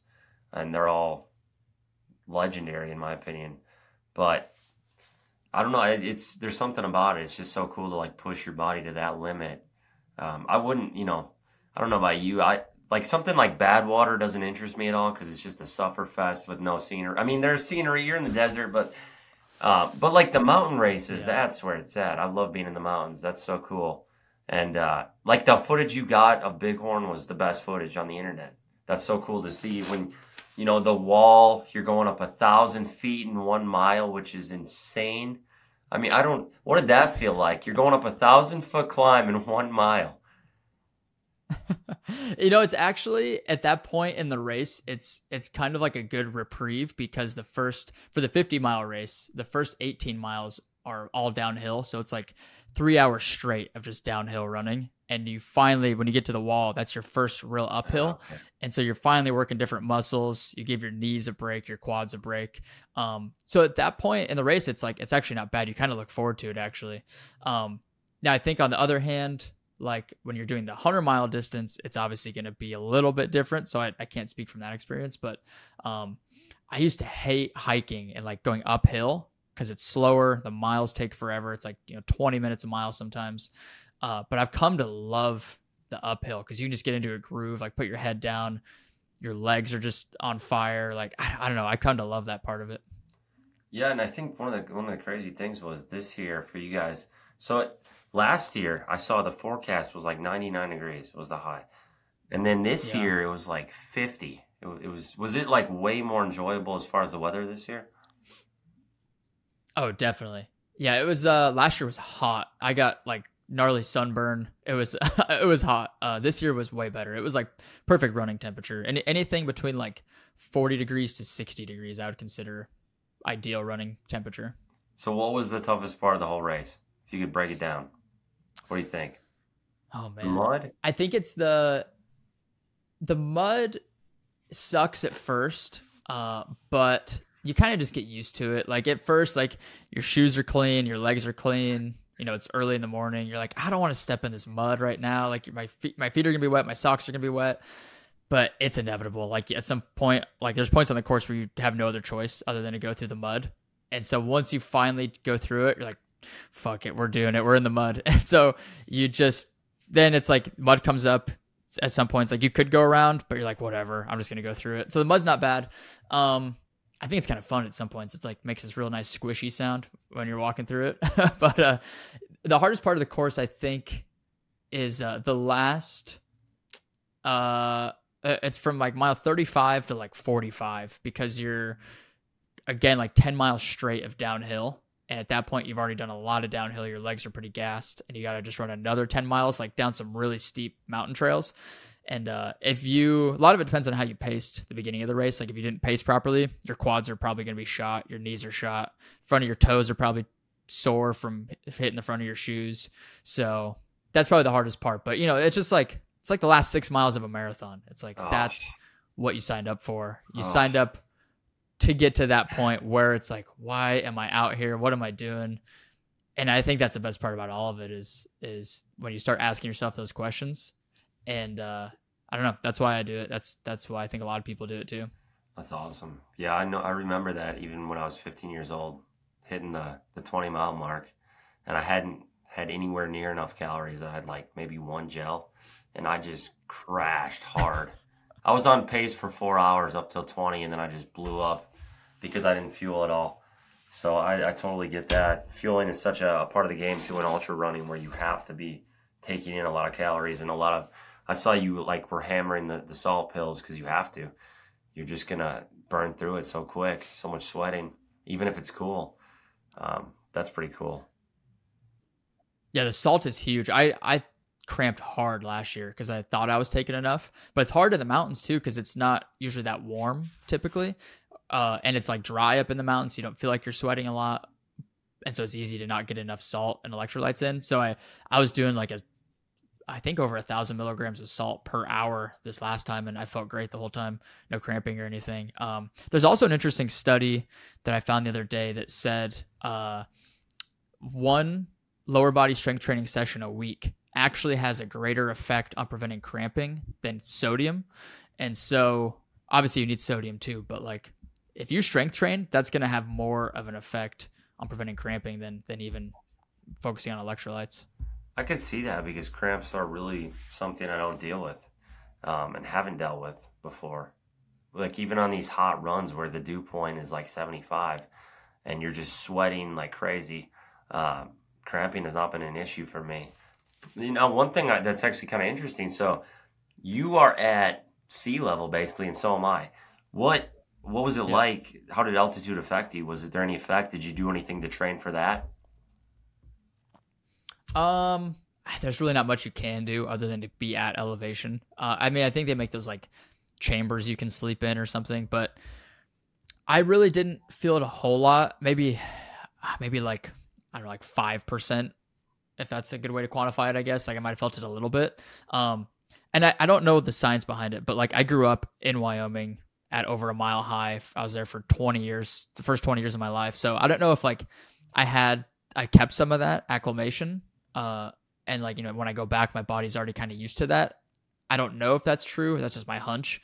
Cause I know some people like they'll go to Wyoming, like, oh my God, we're like 7,000 feet. And they're like, I can't breathe. And I'm like, I feel fine, even though like I haven't been here for a couple of years. So I don't know if I kept any of that or what, but I think it has minimal effect, at least in my experience.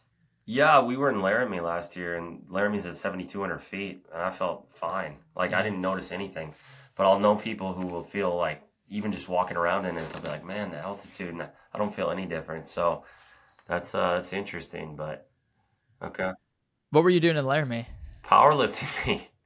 Yeah, it was crazy because this is how that worked out. My sister's in Fort Collins, and so I was like, "All right, I'll find a meet kind of close to her, powerlifting meet."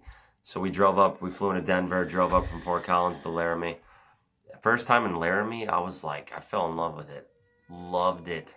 I loved the food. I loved Medicine Bow National Forest. I loved Medicine Bow Peak. Hmm. All that. Just absolutely loved it. There was hardly anybody up there. There was tons of snow. It was June, so it was like June 10th, and there was still a ton of snow up there. Mirror Lake, right in front of Medicine Bow Peak. Yeah. We drove through this little town, Centennial, like, um, Hmm. oh, it's gorgeous. And ate at Jay's Prairie Rose Cafe. That place was awesome. Best freaking breakfast food ever. It's this diner where it's jam packed. You know all about it. We stayed right across from the stadium. Like, oh man, I love Laramie. It's like my favorite city. That's so funny. Dude, I think the population is like, I think when school is not in session, it's like 10 or 12,000. It's such a tiny little town, middle of nowhere, Wyoming. That's so funny that you guys went through there. It's a cool little town though. I mean, you get the elevation, you get the mountains right there.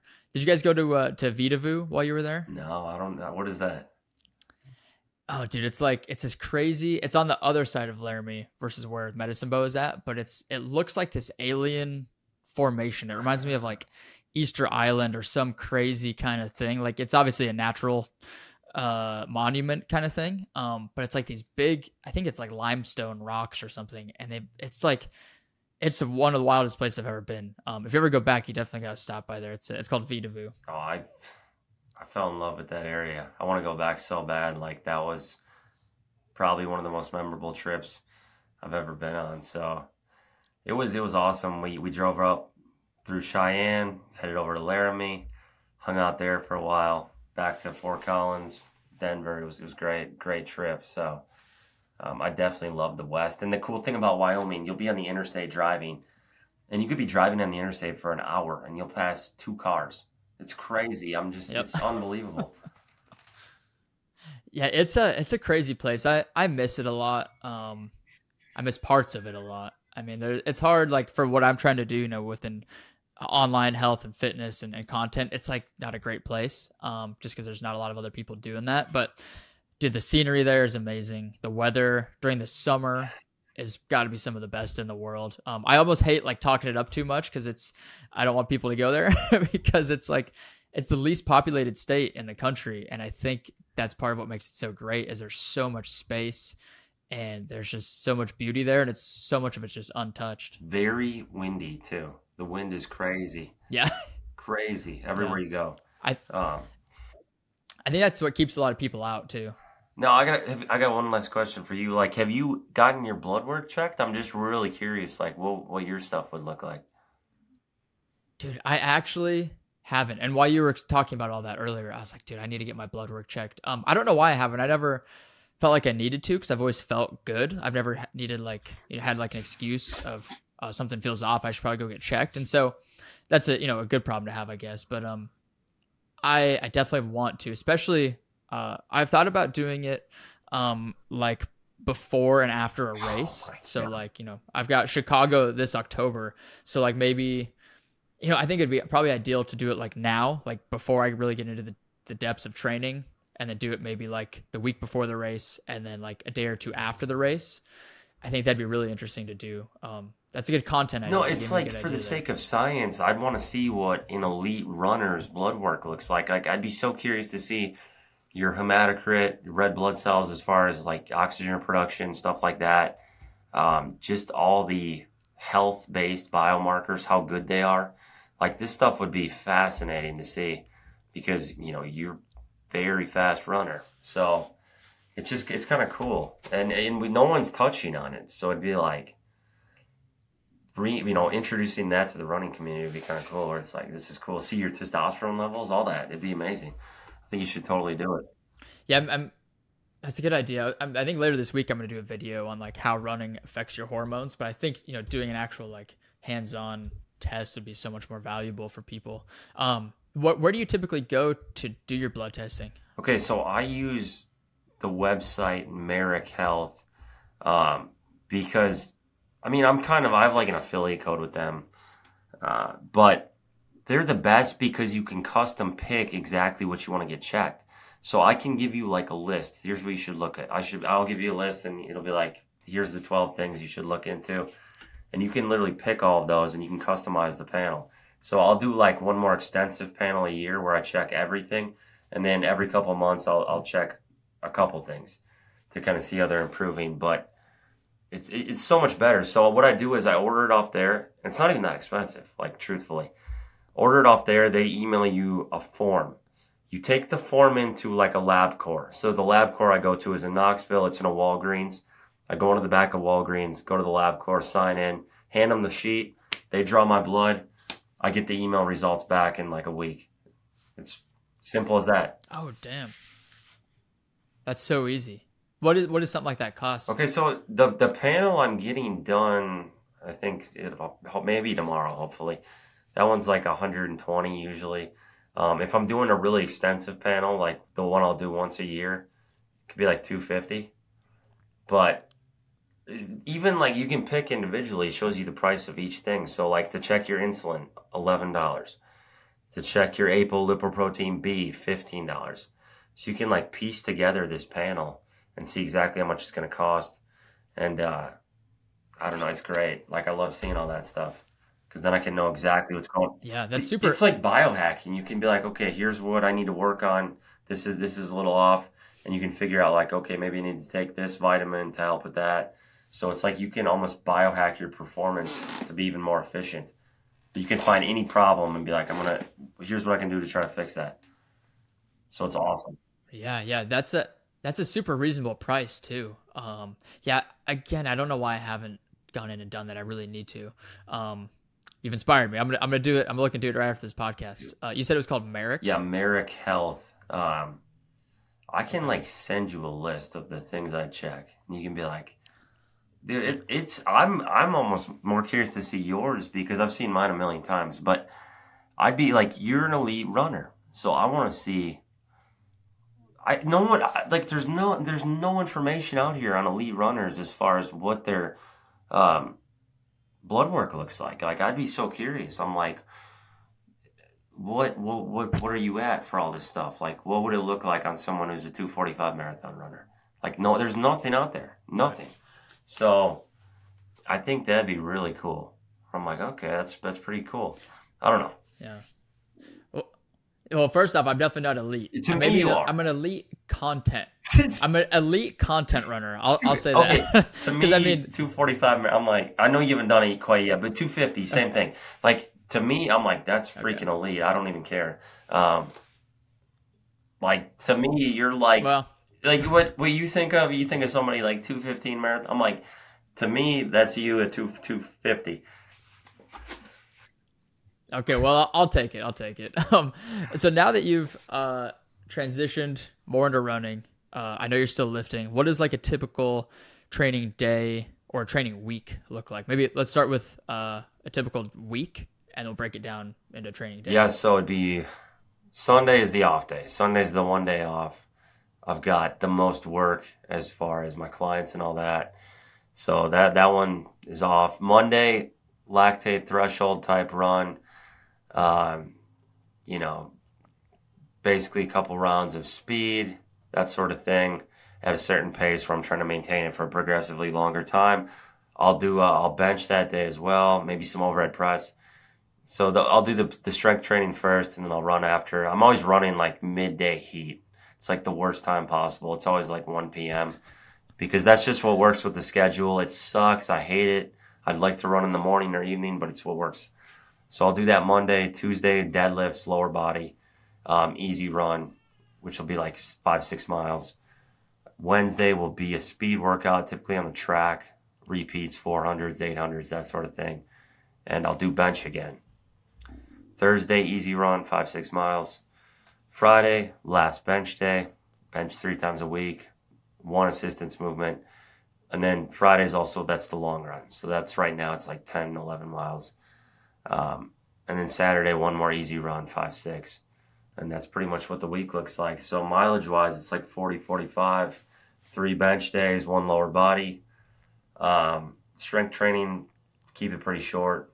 It'll be like 2 exercises, throw some core in on the side. That's about it. That's what that looks like.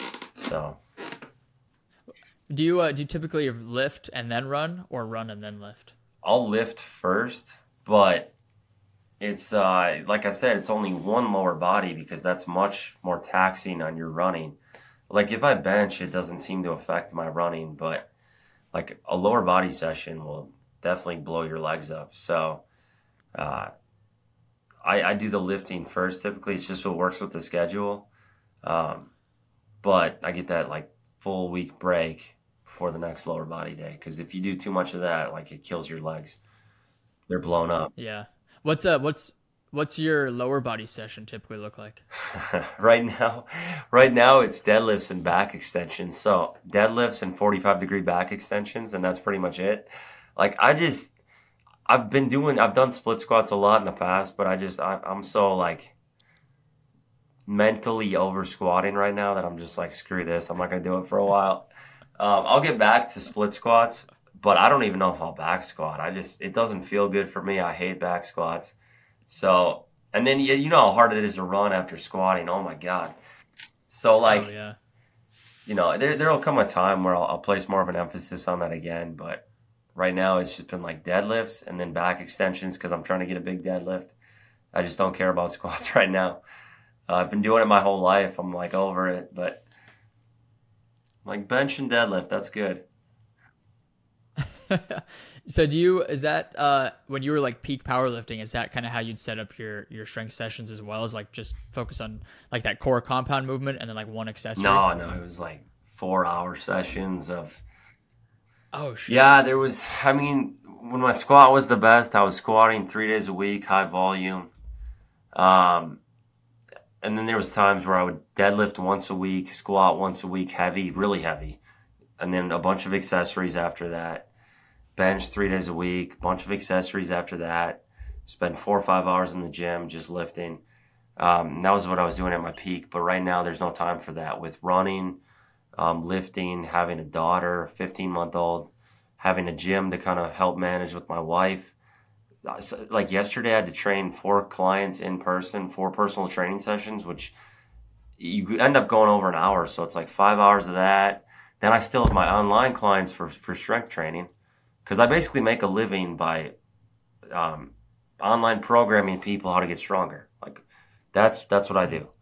If people want to get stronger, that they come to me. That's what I do. But I also still have in-person training, and I get up at 4:30 every weekday to open the gym. So it's like, and then I have to run classes here. So it's like I've got all this stuff on my plate where it's like I can't spend too much time on one thing.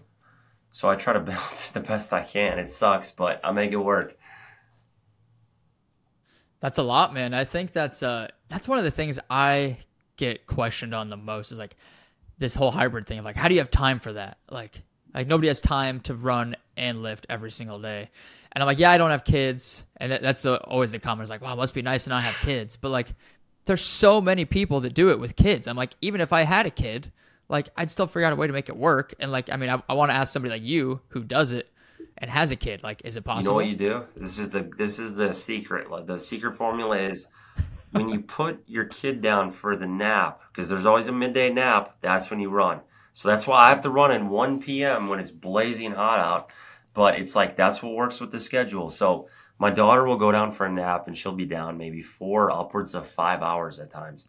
She'll go down like 10:30, wake up at 3:30. So it's like within that window is when I have to get this run done. And you just make it work. Like it sucks. The heat is a killer. I cannot wait for fall. I am over this Tennessee summer heat. It kills my. It makes it so much harder. It's terrible. But I'm like, you know what? It's gonna help when it gets cooler. I'm gonna be faster. It's whatever. I make it work. Um, so I can't run in the early hours. Like I get up at 4:30, but I have responsibilities, so I can't do it then. And then in the evening, I need to be with my family and get ready for the next day, so I can't do it then. So it's like you can carve out that time, but it might not be when you want to do it, but you can get it done. And like the key is when they go down for a nap, that's when you do it. Dude, that's a perfect answer. Is if you have something you want to do, you make the time. You figure out a way to get it done. I think a lot of people they just justify why they shouldn't do something. Like it's like a cop out. I'm like, oh, I don't have time. I think that's one of the worst excuses in the world. And I think that's one of the cool things with like this hybrid style of like you have to do multiple workouts a day, a lot of days of the week, and it forces you to manage your time better and prioritize things better. So that's a cool element of it. What does a typical day of eating look like for you? Oh my, it's diet has never been something I've leaned into very hard. So I'll start the day out and I'll have like I don't even measure it, honestly. I don't measure the amount. There's no macros tracking. I'll have ground turkey, the 90-10 ground turkey, and then jasmine rice. And I mix them together. I put sugar-free sweet chili sauce on, douse it in salt, just absolutely douse it in a ridiculous amount of salt because it helps my like if I don't do that and I try to run, I just bonk. There's no energy. So I'll take a 1 gram salt tab too before I run in the summer and just douse my food in salt and all of that. And then I'll have like usually like a rain, like I got one here, 300 milligrams of caffeine. Oh, nice. And that'll be pretty much it for the first.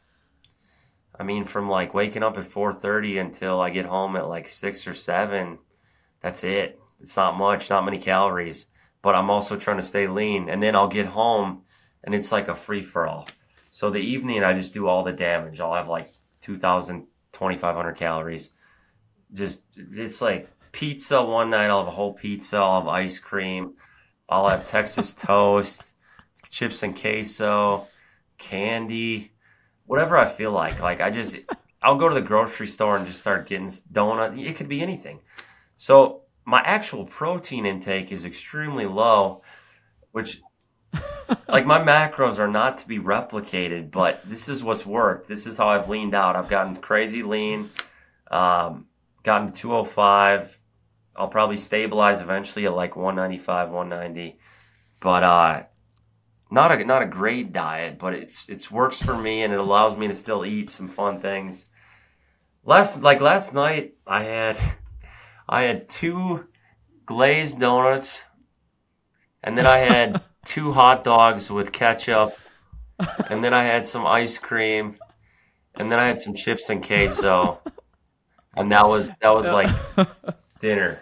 So it's not great, but I enjoy my food. That's my one thing. Oh Like my that's the one God. thing where I need to have my food and enjoy it. That's so funny. Dude, that's like what I would eat when I was It's 12 years great. old. It's awesome. So that's so I mean that's one of the cool things about running is you can get away with doing shit like that and you'll be just fine.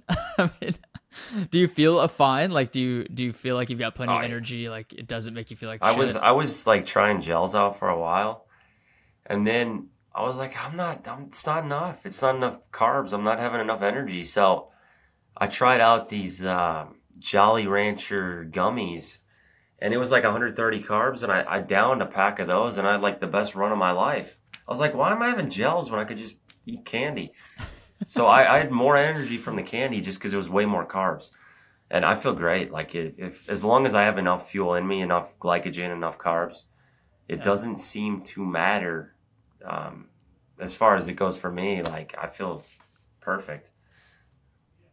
That's so funny. Yeah, I mean it's I used to be so I still kind of am so afraid of like added sugars and stuff, but I just had this dietitian on the podcast a couple days ago and she said like from an athlete perspective, like added sugars shouldn't be scary because like for how much you're exercising and running, like you need the carbs and your body from my understanding it doesn't really know the difference between like uh a sugar from like a candy versus like a sugar from a gel or a fruit or something. It might I know there's fructose and then another form of sugar, but like it still just breaks down into glycogen either way. And so I don't know if that really makes a difference. But do you uh do you know Courtney Oh Dauwalter, yeah. the ultra runner? Dude, that the diet you just described sounds exactly like her Yeah. diet. Like she's eating candy and soda and pizza and hot dogs, and it's like she's literally the most elite female ultra runner to ever exist. And it's like maybe there's something I to it. I mean, don't know. the only thing I really drink outside of like rain, I'll have a rain energy drink, but outside of that, it's all water. I drink, you know, I've got a reverse osmosis water filter or whatever, and I just drink water. But I love to eat some food. I love food. I'm not gonna give it up. I can't. That's like if you're gonna have an addiction in life, you gotta pick one that's not very destructive. So like my blood work, even with eating some bad things, is impeccable because I think of all the cardiovascular exercise. And I try to keep the calories low all day, and then the evening I pig out. So like that mitigates the damage. It's not like an all day thing. Um, but like I don't have any vices. It's just like food. I like to eat things.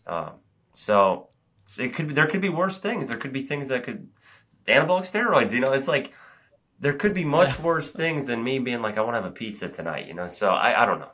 I somewhat that's another thing I love about running. I'm like I can do this and it's not affecting me that bad.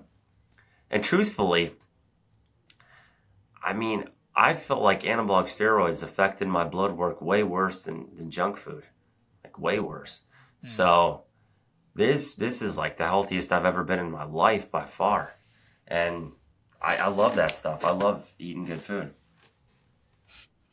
Have you ever like since you've gotten really obsessed with blood work and the metabolic stuff, have you tested it all? Like, okay, what if we eat like super clean for like a month and then, go back to like the hot dogs and pizza and stuff? Like, have you tested Yes, that at and you all? know what's crazy about it? So much of it is genetic that like people are predisposed to higher cholesterol levels or whatever, or that sort of thing. Diet doesn't budget that much. It really doesn't. Diet has more of a role in Really? blood pressure. So if you eat cleaner, your blood pressure tends to be lower. But you know what's crazy? The cardiovascular exercise has way more effect on blood work and blood pressure than diet. Like it's absurd. Like me just doing intense running sessions where my heart rate gets up, logging a lot of miles, staying super lean. I think one of the reasons as well that my blood work is so good is I'm like really low body fat, and I think that plays a role. Um, but from what I've seen, the cardiovascular exercise moves the needle on the blood work way more than diet. Like you're going to have way better blood work simply by logging a lot of miles, doing intense sessions, than by cleaning up your diet and not doing that stuff. Maybe it would be slightly better if you ate impeccably as well, but like just simply getting the miles in, getting in shape, your blood work's going to be incredibly top tier. even if you want to eat some things that aren't so good for you. And I've seen it firsthand. I've done it. It's like nothing affects your biochemistry and your biomarkers and your overall health more than cardio. Nothing. It's 100% does way more for blood pressure, way more for lipids, all that sort of stuff than just cleaning up diet alone.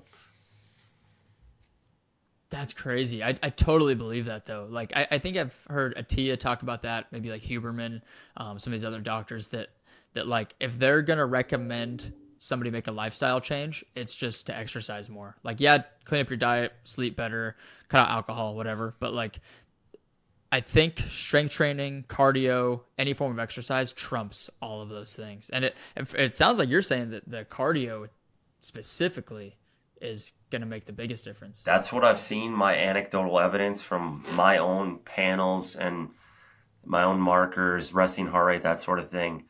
The game changer is cardio.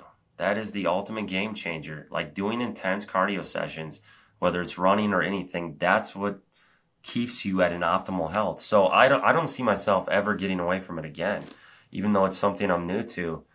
How could I go away from it when it's literally made my health way better than at any other point in my life?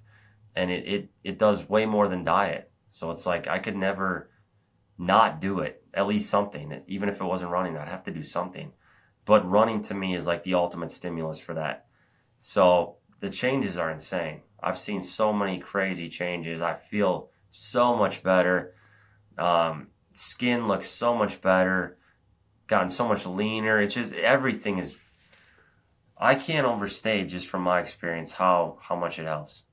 It's the ultimate game changer. Have you read or heard of David Sinclair? He wrote Lifespan. Yes, I followed some of his work for sure.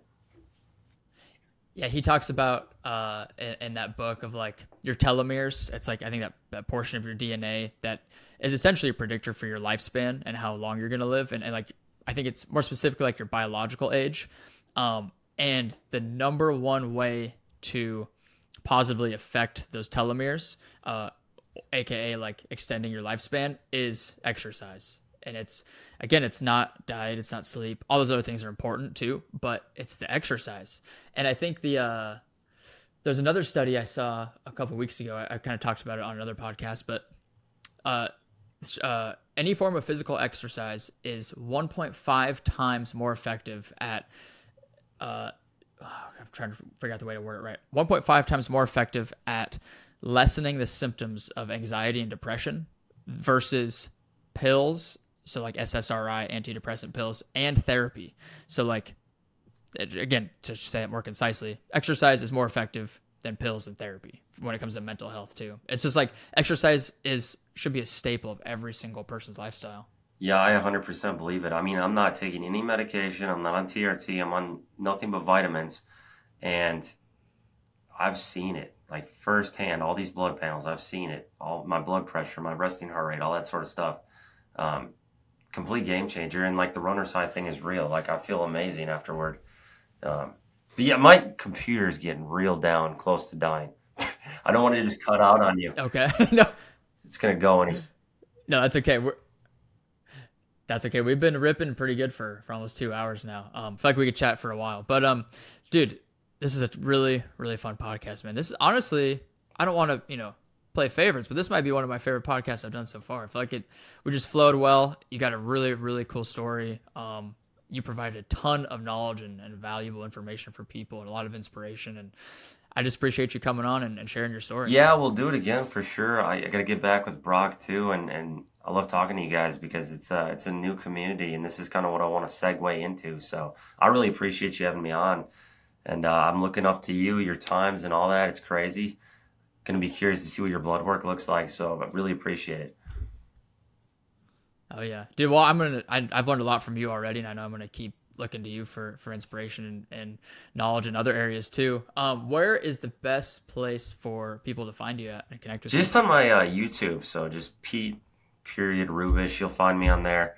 I also have an Instagram. I'm active on there as well. So those are the main two places. YouTube is really the spot though. Beautiful, man. Well, if you're ever down here in Austin, Texas, we got to get together, get in a run, a lift, and do an in-person podcast. Yeah, for sure. That'd be so much better just having like the in-person effect. So I'm down. Let's do it, man. All right, dude. Well, thanks again for coming on. Yes, sir. Appreciate you, buddy.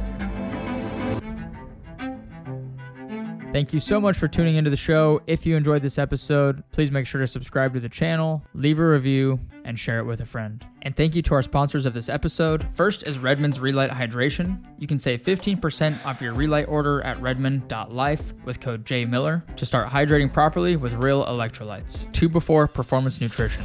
Use the code JMiller for $10 off your order at 2before.com, and you can feel the powerful benefits of New Zealand blackcurrant berries. We'll see you in the next one.